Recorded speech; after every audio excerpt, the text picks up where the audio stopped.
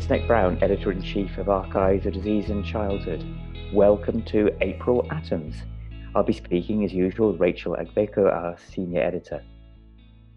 So the theme underpinning this month is unpredictability.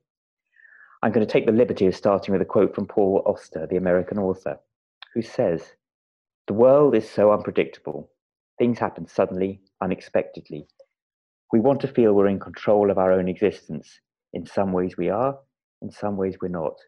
We're ruled by the force of chance and coincidence." So those were his words, which are particularly relevant and resonant during a week in which the rate of new COVID-19 infections, literally weeks after their first detection in December, has accelerated to near pandemic levels. So, through rather different lenses, each of this month's papers looks at unpredictability. We'll start with self-harm across healthcare settings. So it's well known that self-harm strongly predicts later suicide, up to 80% of suicide descendants having had a primary or secondary mental health contact in the year before death. Self-harm data are therefore crucial to suicide prevention efforts.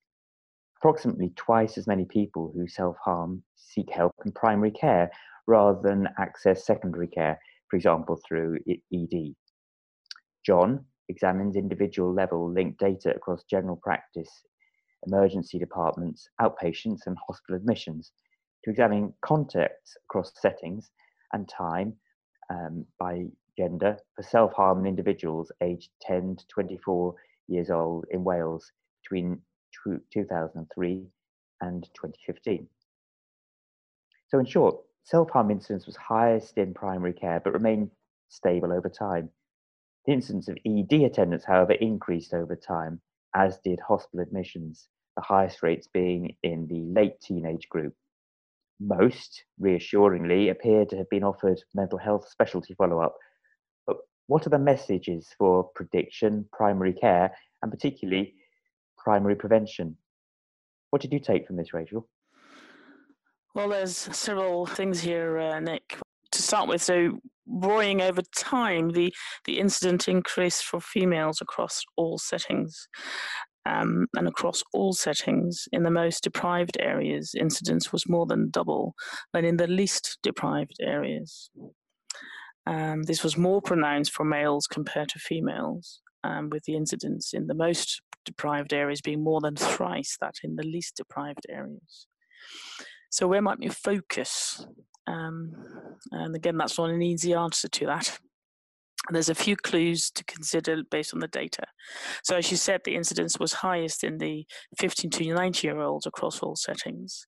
And then when we look at males who attended the emergency department, they may need some tailored follow-up for services given their higher suicide rates in that group. The theme of health inequalities here come through again, because so the health inequalities here are aligned with socioeconomic stratification, where people from deprived backgrounds are at higher risk.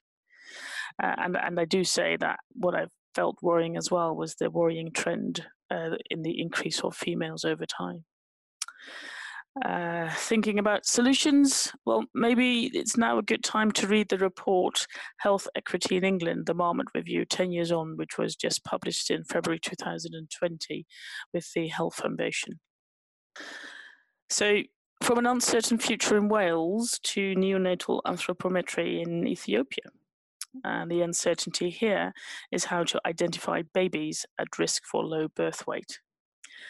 The greatest burden of low birth weight and its related mortality falls on low and middle income countries.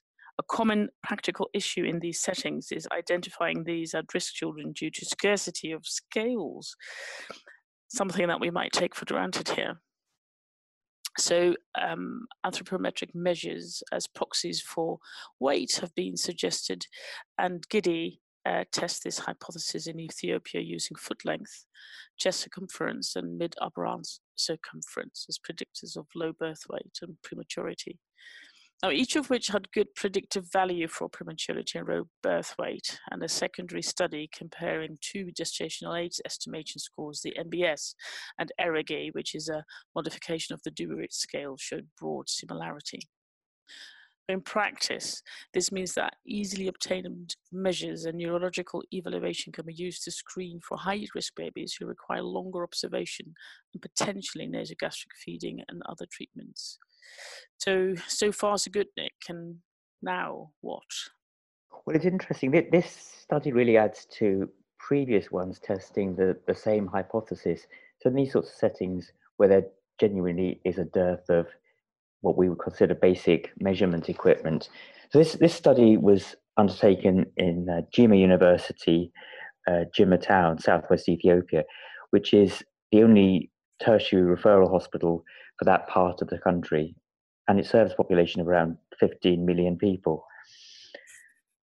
Their neonatal mortality is around 29 per thousand live births, one of the highest in the world. And like many other sub-Saharan countries, most low birth weights and preterm newborns are unlikely to be identified as a result of a lack of measuring instruments, and therefore not referred for additional life-saving care because they're born in the community without the presence of skilled healthcare workers.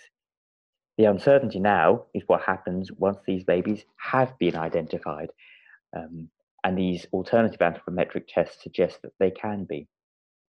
We'll move on. We'll discuss the unknowns in relation to time to diagnosis for central nervous system or CNS tumours. So the association between delay in diagnosis and outcome in CNS tumours is quite well recognised. In 2011, the Head Start initiative, which was based on guidance developed by the RCPCH to raise awareness of early symptoms of brain tumours, was launched. In a before and after assessment, Shanmugam examines time to diagnosis and system interval. In other words, the time to first presentation to a medical facility to diagnosis, SI for short, in the 2 years following the launch. This is based on anonymised data from 18 treatment centres in the UK. So the good news is that median total diagnostic interval fell from 14 plus weeks in 2006 to 6.7 weeks in 2013. Young children, those aged 0 to 5, accounted for about 40% of the cases with a peak age of diagnosis of 2 years. Children with CNS tumours experience longest intervals, the median time to diagnosis interval of 10.5 weeks and a system interval of 2.9 weeks. 12 to 18-year group, however, had a median TDI of 12.1 weeks, 3 months, compared with 8 weeks for the 5 to 11 age group, and 6 weeks, even shorter, for the 5 age group. Putting this alternatively, it looks as if adolescents are being imaged about a month later on median than their younger counterparts. So there are presumably implications here for enhancing awareness in this group. Why might there be a longer system interval? That's even harder to answer.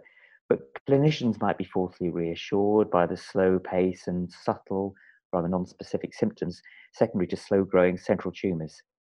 There might be a lack of resource leading to waiting times for secondary care clinics or for MRI under general anaesthetic. So what contributes most towards the time to diagnosis interval in the 12 to 18-year group?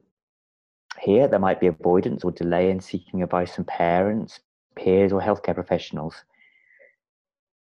Paying attention to this adolescent population, the Head Smart campaign was relaunched in 2017 after extensive co-design with adolescent advisors. Areas of work were the website, school visits, social media presence, and celebrity ambassadors as role models. Complementing this study and very much on the same lines, Satki reports a systematic review and meta-analysis of 26 retrospective cohort studies in high economy countries only, assessing differences across educational outcomes in survivors of childhood cancer compared with peers. Survivors were more likely to remain at primary level and less likely to compete with secondary and tertiary education levels. They're also more likely to have special educational needs. In terms of the tertiary education, those with previous CNS tumours continued to perform worse, but children with non-CNS cancers performed similarly to their peers, suggesting they were able to catch up. Rachel, what do these studies suggest to you? Well, mostly I was struck by the power of co-design with young people in terms of trying to shorten time to diagnosis. And I wonder whether we'll be able to do similar with enabling them to learn during and after the cancer treatment. So if we are able to engage with young people and see what matters to them in being able to reduce the time to seek help or talk about things, then why might we not do the same in their circumstances in trying to learn during and after their treatment? So have we actually asked how best to do this? Have we applied a pedagogy that works in this situation? So that's pedagogy rather than medicine. I don't think as medics we necessarily think of pedagogy, if that's how you pronounce it. Speaking of medicine, this month's rather excellent drug and therapeutic section is, as always, broad and erudite. Ryan summarizes the current state of play around ranitidine, in which low levels of potential carcinogenic nitrosamines were found in some brands. The drug is not withdrawn, but in short supply due to recall of some batches. And the editorial balances the decisions many general pediatricians and pediatric gastroenterologists will need to make. So the ongoing European Medicines Association review will hopefully provide some clearer answers in making these decisions. So, Nick, given that we have no clarity here, what would be the options? Well, that's a really good question, and there is no generic right answer to this. I guess the first step, as with any prescribing situation, is the drug actually needed? So answer, or principle number one, would be to ask the question, is this an opportunity to de-prescribe?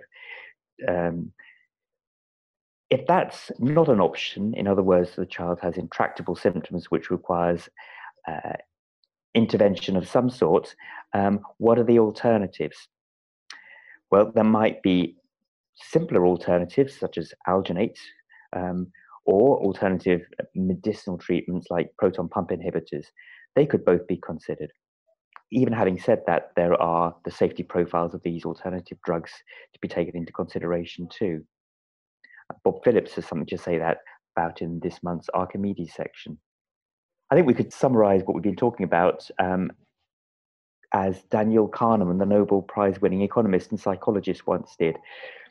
The idea that the future is unpredictable is undetermined every day by the ease with which the past is explained. What I meant to say is the idea that the future is unpredictable is undermined every day by the ease with which the past is explained. And on that note, I want to thank you all, as usual, for listening once again, and for checking out the website adc.bmj.com for far more. See you again soon. Bye for now. Bye now.